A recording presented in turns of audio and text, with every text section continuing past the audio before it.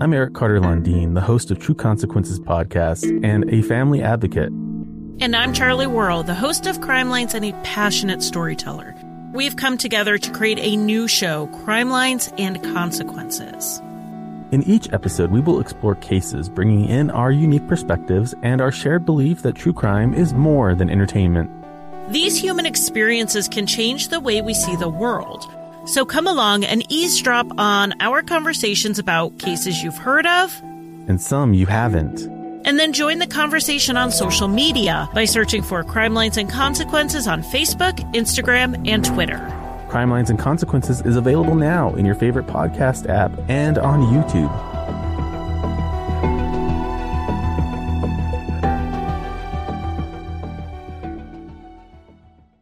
Friendly reminder that our content may not be appropriate for all audiences. Listener discretion is advised. Jennifer vanished sometime in the overnight hours. Right now, there is no trace. Investigators say evidence leads them to believe that she's dead. Stick my nose back on the trail. That's all I can do.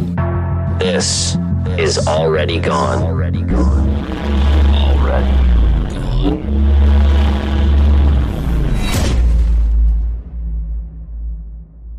Ann Arbor was founded in the 1820s, named by the two men who platted the land. They created the name honoring their wives, both named Anne, and in awe of the stand of bur oak trees in the area. On May 25, 1824, the 650-acre parcel 40 miles west of Detroit was registered at the Federal Land Office in Wayne County. In 1827, it became the county seat of Washtenaw County. Hoping that the state would choose Ann Arbor as the location of the state capital, a large parcel of land was set aside for this purpose. The state instead chose Lansing, which beat out Jackson, Marshall, and Ann Arbor for the honor.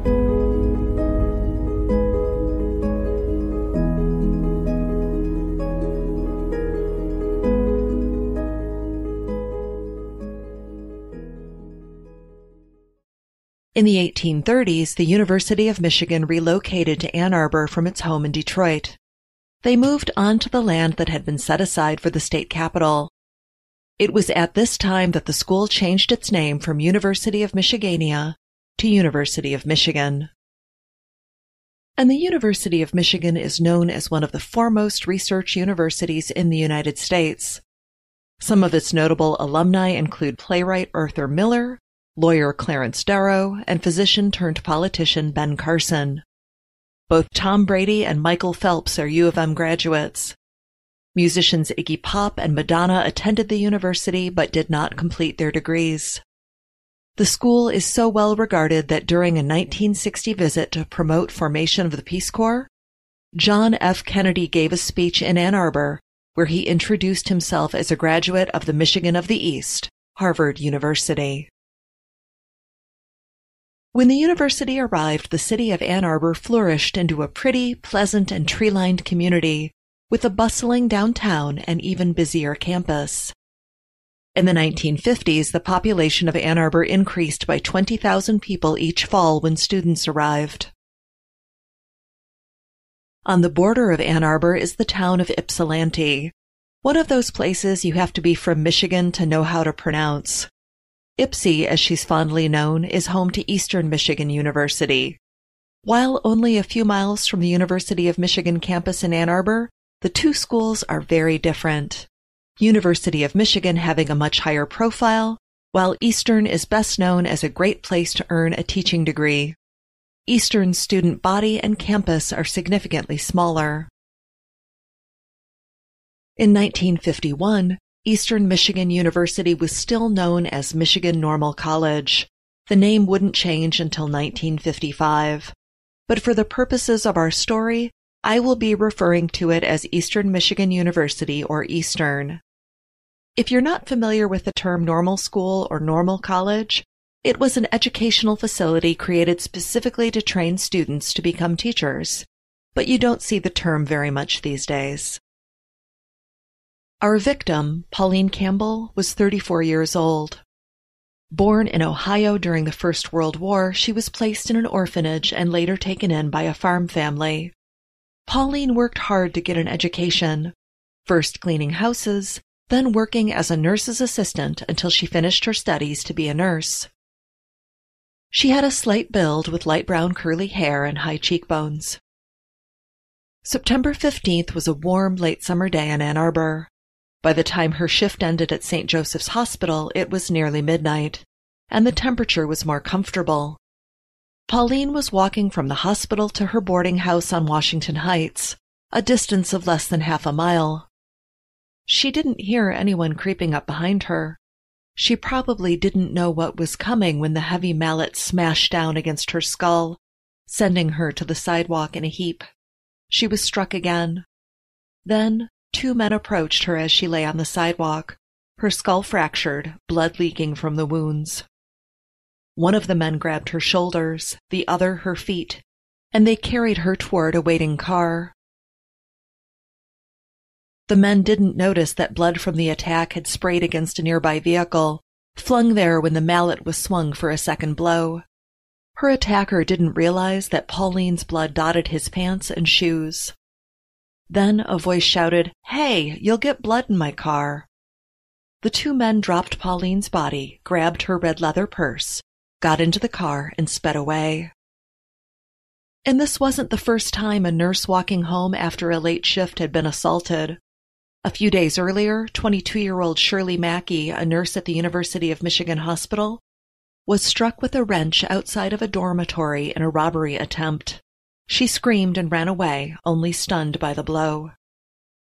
Mackey was able to give a description of her attacker, but she hadn't had a good look at him.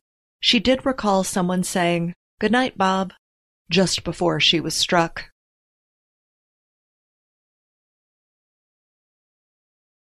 Because of the assault on Mackey and another, less serious attack against another nurse, University Hospital had beefed up security for employees. Mackey walked away from her attack with some bruises, but Pauline Campbell wasn't so lucky. Ann Arbor police jumped on the case. This murder, and it was a brutal one, was a rarity in the town. The Ann Arbor Police Department, or AAPD, was under the leadership of Chief Casper Enkman. He'd taken over in 1946 and ran a relatively progressive department, especially by 1950 standards. AAPD had a female officer, Jewel Reynolds, and in 1950 they hired their first black officer, Clayton Collins. I know it's not much by today's standards, but in 1950 it was impressive. Years later, when Collins was asked about his time as an Ann Arbor officer, he said he received very little racism from the department or the community, and he stayed on the force for 5 years before opting for a career change.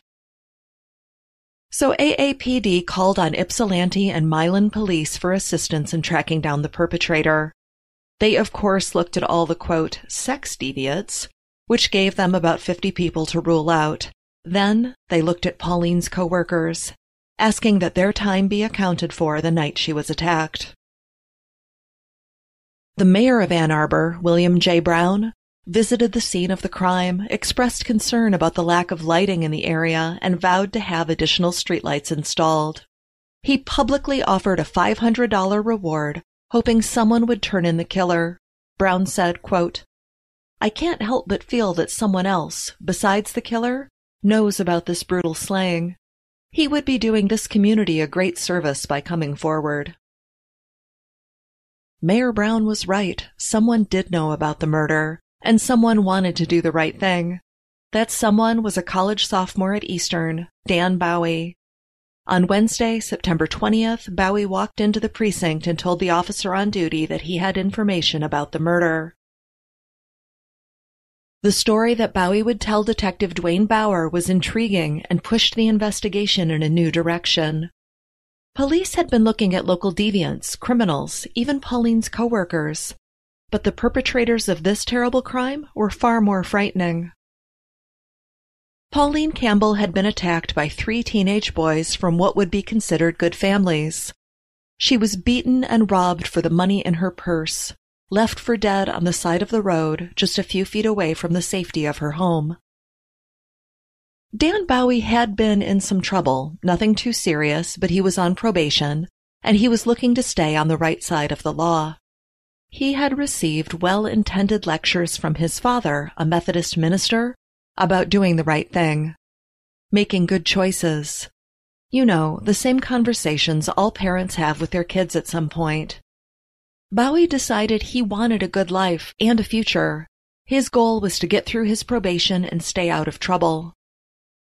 When he ran into his friends Bill Morey and Max Pell days before the murder, Morey confided in him about the attack on Mackie. Bowie would later testify that Morey laughed when recounting how Mackie had cried out and yelped when he hit her with a wrench. Pell said he'd laughed so hard over the attack on Mackie at how she'd cried out that he could barely drive away from the scene. Bowie knew the two from high school. He also knew Dave Royal, but only met him a week or two before the attacks in Ann Arbor. The names he gave to Detective Bauer were Bill Morey, Max Pell, and David Royal. While Dan Bowie didn't know for certain it was Mackie and his friends that killed Campbell, it certainly sounded like something they would do. The way Morey and Pell had laughed about assaulting Nurse Mackie troubled him. The story that Bowie told Bauer was enough to convince investigators. He walked into the department at 3 p.m., and by 5 o'clock the Ypsi police chief, accompanied by a captain from his department, arrested Max Pell at Duran Chevrolet, where he worked as a mechanic. At 5:30, the duo arrested Morey at his Pearl Street home, and at 5:45, detectives from Ann Arbor and the Michigan State Police are in Milan, arresting David Royal. They will have confessions in hand by 11 o'clock that night. On Thursday morning, the three teenagers are arraigned in Ann Arbor before Judge O'Brien, and the trial will start in less than a month. The three young men were taken to the state capitol in Lansing, a 70-mile trip, to be questioned by detectives with the state police. Pell confessed first, with Royal confessing next. Morey held out the longest, but eventually he said that he was there, but too drunk to remember exactly what had happened to the woman in Ann Arbor. Pell's car was loaded with evidence. Inside they found bloodstains and the murder weapon. Pell confessed when police told him they would take apart his car, a 1948 Chevrolet Club Coupe, to get the evidence they needed. Hoping to spare his beloved car from damage, he told his story, including the part where he'd used a hose to clean the blood out of his car. Bill Morey's parents were devastated to learn what their son had done, the crimes he'd committed. Morey's father, Bill Morey Jr., was quoted as saying, "There's never been any trouble in the family before. This is hard to understand." It was made especially difficult when police found blood-stained clothes their son was wearing on the night of the murder in his bedroom at the Morey home in Ypsilanti. What made Bill, a kid with many good things going on in his life, decide to assault, rob, and murder defenseless women for cash? 18-year-old Bill Morey was in the Naval Guard. He'd recently completed training at the Naval Air Station on Grosse Ile outside of Detroit. The Grosse Ile Naval Station was one of the premier training bases for Navy pilots and the Royal Air Force during World War II. Former President George Herbert Walker Bush did his training there in the 1940s. Morey's future looked promising. He had saved his money and enrolled at Eastern Michigan University for the fall semester. Max Pell was an only child. He'd been a good student at Roosevelt, as in Teddy, high school in Ypsilanti. He played football and ran track. The spring of '51 brought a change in him. He dropped out of school and went south looking for work. He returned home briefly and then went to Oregon to work as a logger. That didn't suit him either, so he'd come home late in the summer, getting a job at a local garage. Pell had also gotten in trouble with Ypsilanti police in the spring of 1951 when he'd left the scene of an accident. The first week of September, he was caught stealing gasoline and fined $15. David Royal, the third and youngest member of the crew, had dropped out of school in his sophomore year.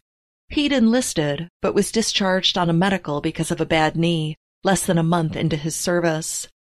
In 1951, he'd been charged with traffic violations and caught rummaging through cars in the Willow Run parking lot, but he was never in serious trouble.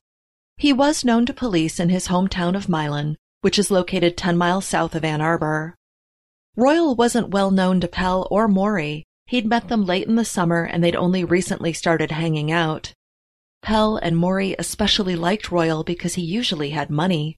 He worked construction and earned a decent living at it, so he was willing to kick in money for gas or for beer on a Friday night.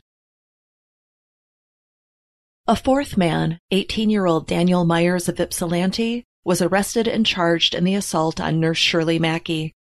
He would be tried separately on a lesser charge, and despite testimony from many as to his upstanding character, he would be found guilty.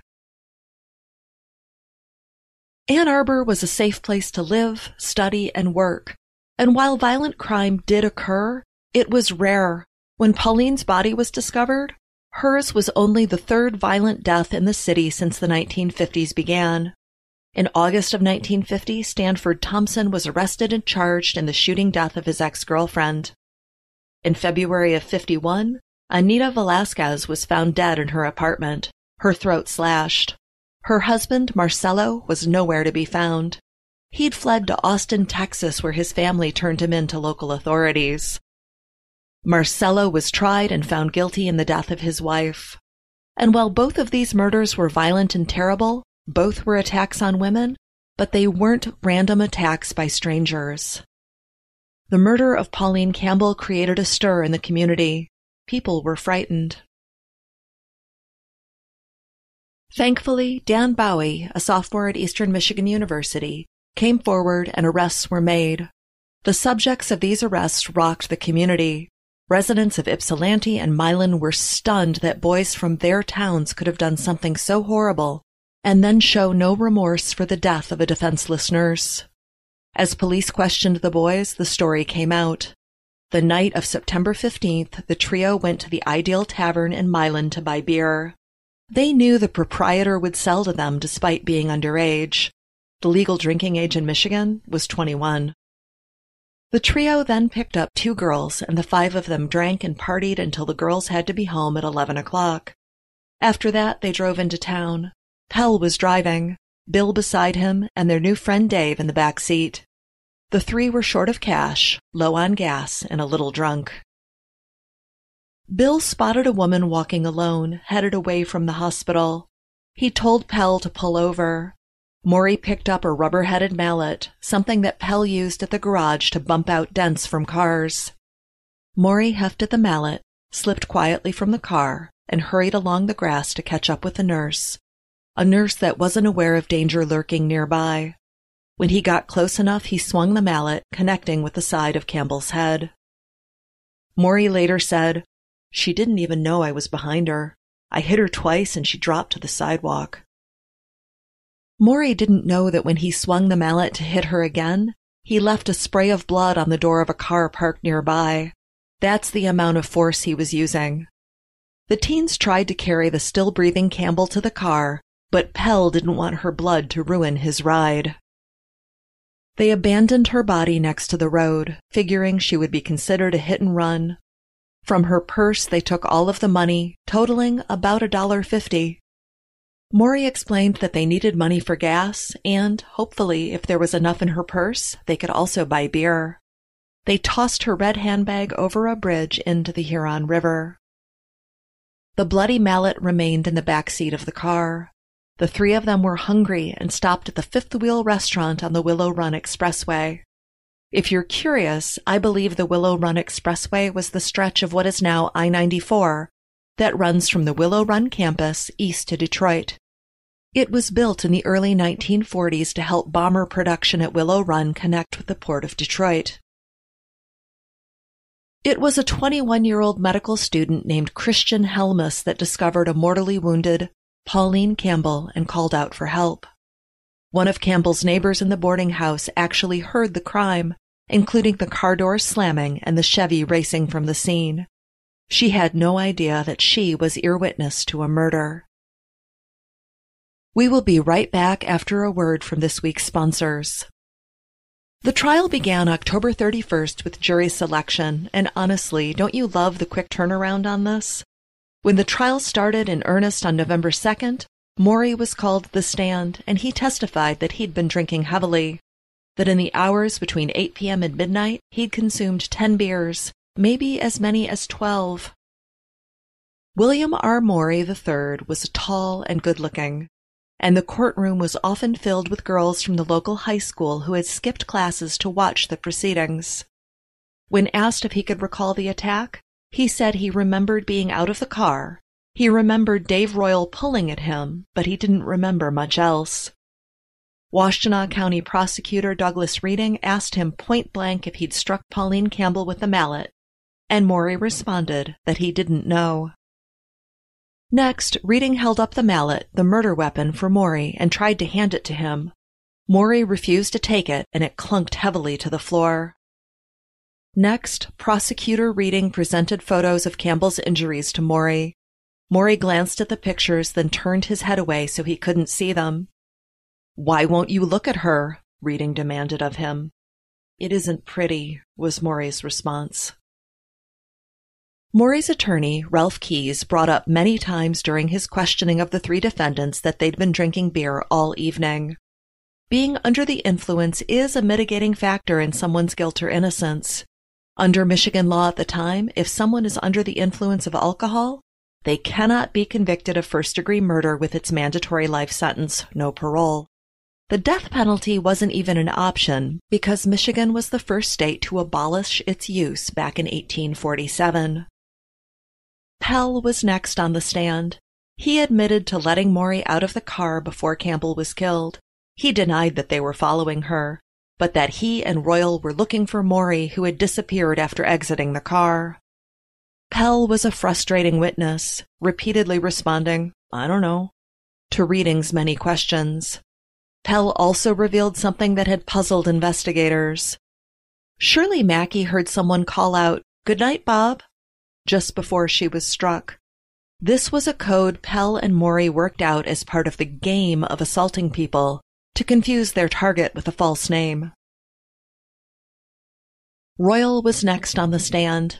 He testified that he didn't know how they'd ended up in Ann Arbor. He said that Bill got out of the car and hurried after a girl. When they caught up with him, Royal's window was down and Bill Morey asked him for help. When he exited the car, he saw a woman on the ground and Morey asked him to grab her arm.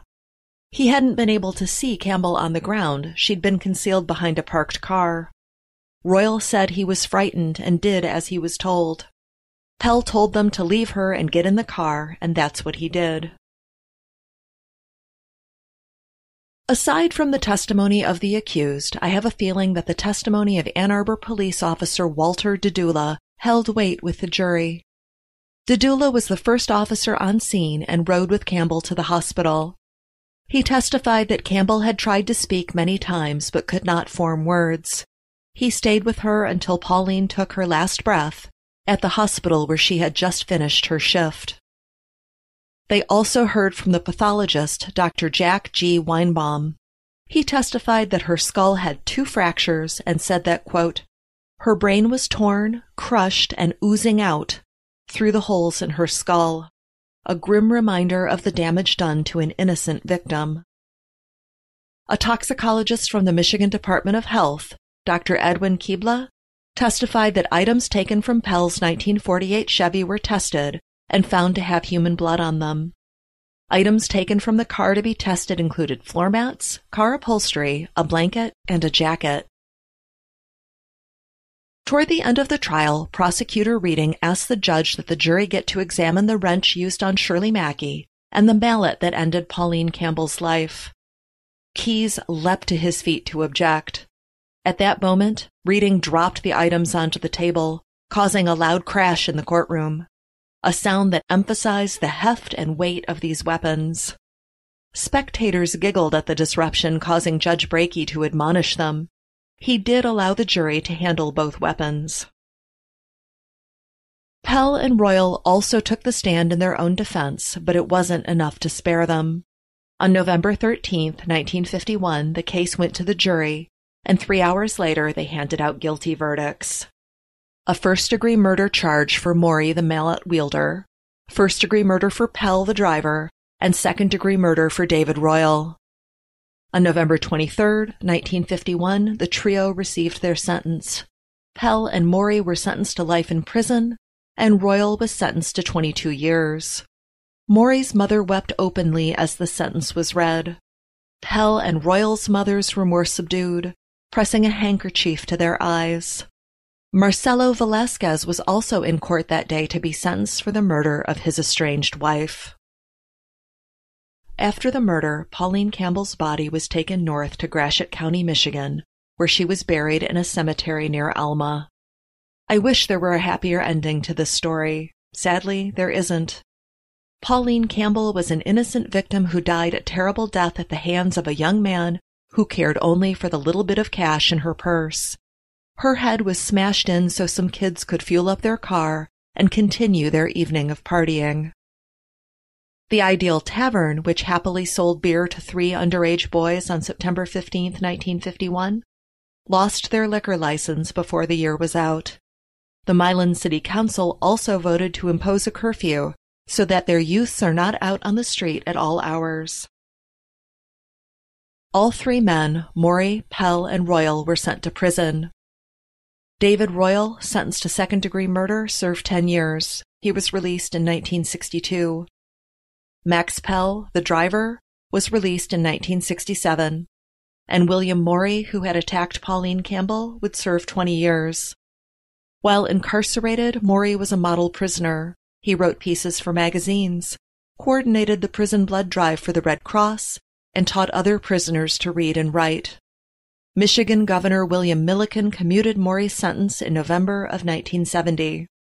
Sure, he'd been a model prisoner, but he committed a terrible crime. Pauline Campbell was an orphan. At the time of her death, she had no family or loved ones. And in 1970, there was no one to protest his release. David Lee Royal died in 1995. Maury died in 2005.